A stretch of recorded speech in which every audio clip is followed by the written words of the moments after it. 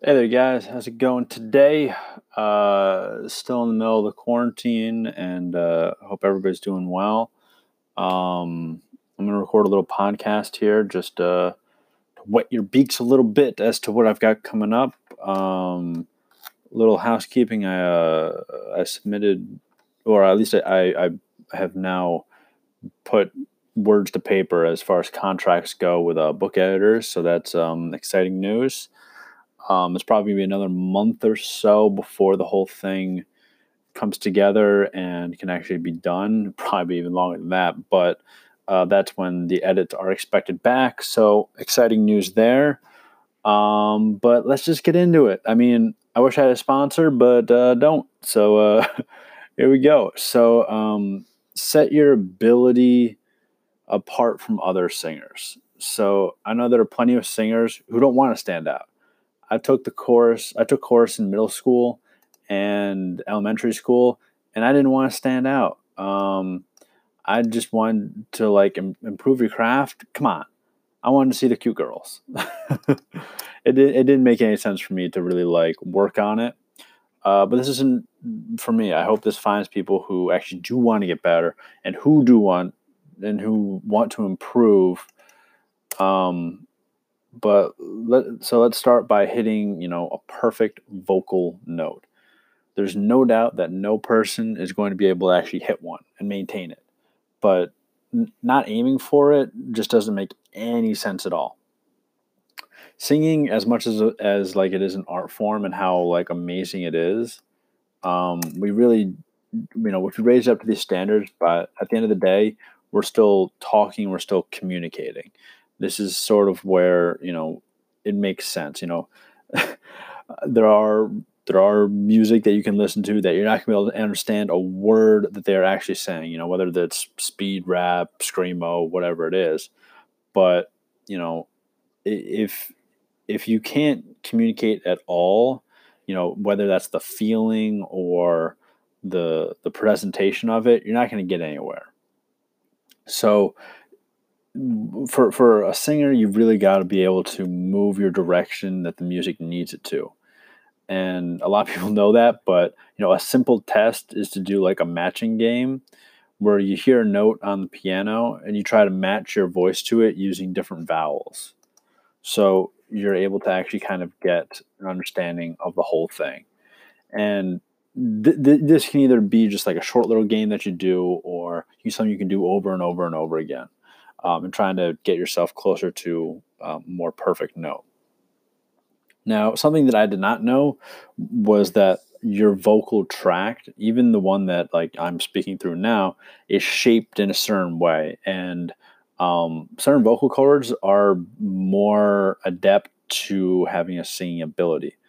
But you can't really see this, and this is sort of like the weird part of it. Like with jumping, I can look at somebody and know I can't know that they're going to be able to jump very high. I wouldn't have any idea if they could jump as high as somebody else. So we would have to like test and say, go jump. This is why like the combine is such a big deal for NFL players and other organizations as well. But the ability to actually hold and get to this sort of note isn't something that I can really go that deep into. I mean, breath size matters and the technique matter. Like, have you ever seen an opera singer? They just hold out these notes for like it seems like minutes, and they just and they don't really do this out of just like their natural talent. This is something that they work at over and over and over again. Sure, it's possible that a vocal track will be able to give them more advantage, but it still has to be developed over time. Now, something that you don't really appreciate is that people actually get onto the beat of a song at the exact right time. You know, everybody starts all at once, which is hard. That is hard to get all that timing down. I was watching the Straight Outta Compton movie, and when Eazy-E gets into the booth for the first time, you know, he doesn't understand this at all and starts at the wrong places and doesn't really get this whole sensation of it kind of working. So this is a timing thing, but it's also a focus thing. Like I was more concerned with Danielle in the row ahead of me. I didn't really care too much about whether everybody was starting. I'd be like, oh shit, everybody's starting. I should start too. But like being on time and actually being in rhythm is going to put you farther ahead than everybody else. And if you're on the other side of this and you're a music teacher, there's this great quote by, I'm going to butcher this name, by Zoltan Kodaly, that says, "Teach music and singing at school in such a way that is not torture but joy for the pupil." And I just love that. That's just great because one of the things that practice does do is it infects the mind. I know for myself when I do like a boxing lesson, I'll come home and I'm still, either going through it in my head or I'm throwing my hands in a certain way, and there's no reason to be doing it. I'm not at the place that I was doing it, but there's such a bleed over effect that happens where we don't really have these strong, well, I've left the building, so I'm going to stop thinking about this stuff. No, it's this sort of thing that keeps coming into you and keeps attracting your mind even when you're not doing it. I mean, math students do this. They're still problem solving. Their mind is always working on a problem that got stuck. And this can actually be used to your advantage if you really wanted to. I think it was Derek Sivers has a great essay on this about most important questions. But again, topic for another time.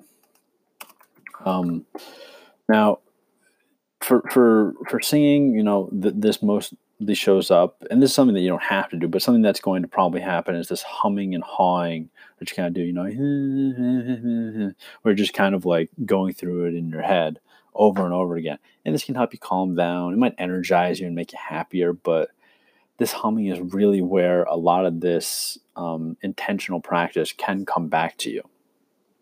And just letting the music, take over. If you really want this to be something that you're going to put forward as like the most important thing, you got to just let it flow out of you. If you're humming, if you're trying to tap your pencil into like the rhythm of a song, don't just like ignore that. Actually, like, go, oh, okay, I'm doing that. Oh, I guess I should really do that. Like, really practice and let it come out of you. And that's how you can really do your best at it. Now, there's this really dramatic scene in Whiplash, like the drummer movie, where the conductor is trying to get him down to a certain time and this certain tempo.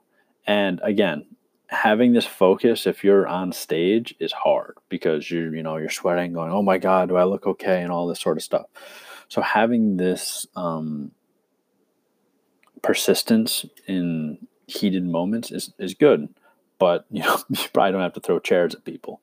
But it's still important to know and have focus when you're trying to be on time and with everybody else. Now, something that you, as somebody listening to this and somebody that is hopefully listening to this into the future, is the ability to access any sort of music. There's no reason not to have a large variety of music that you both enjoy and can listen to. Whether it's 1930s New Orleans jazz or 1980s hardline ripping rock. Listen to everything. There's going to be roots in musical structure that you'll be able to find that is so crazy because you wouldn't be able to think of it as anything else. Like, oh, these people are doing the same thing that these people are doing. And if they're doing something completely different, they're going to be able to get even more from that. But, at the bottom of all this is just improving your ears. The ability to hear rhythms and sounds is what sets you apart from everybody else. And this is going to come with a downside. Most things do. You're going to be more sensitive to like loud noises like fireworks, drills, jackhammers, all this sort of stuff.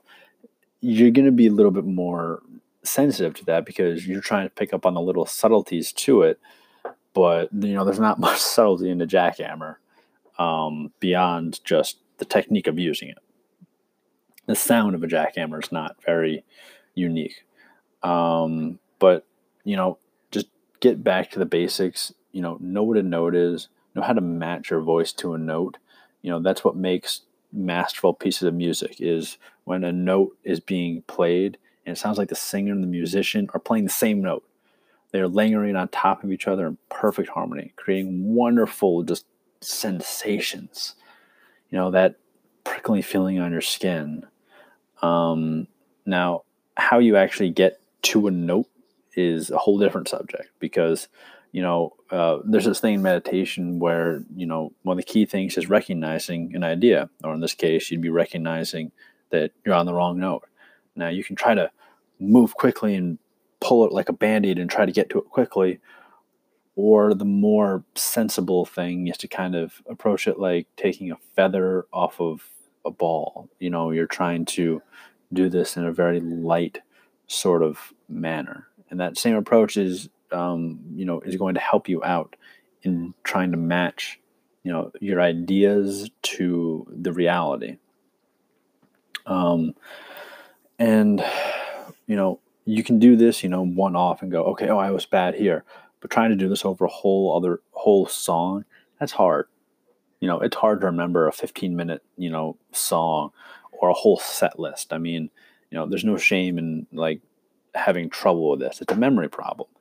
And, being able to remember how something goes is hard.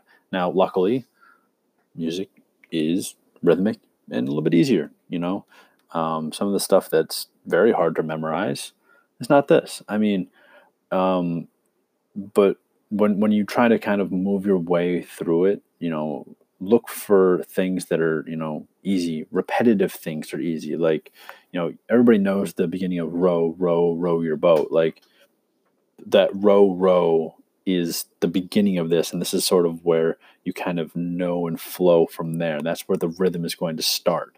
And you can kind of, take that and you can kind of go from there.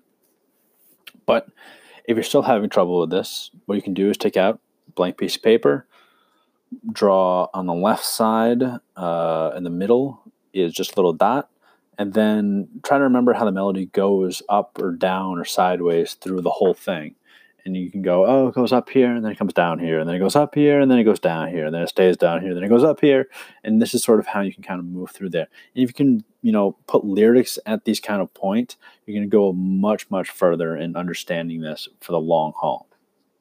Now, a lot of singers are going to have this sort of instrumental background as well. And if that's where your background is and that's where you feel more comfortable, play the damn air guitar, just kind of feel your way through it and know like, okay, this is going to go here and then this is going to go from here.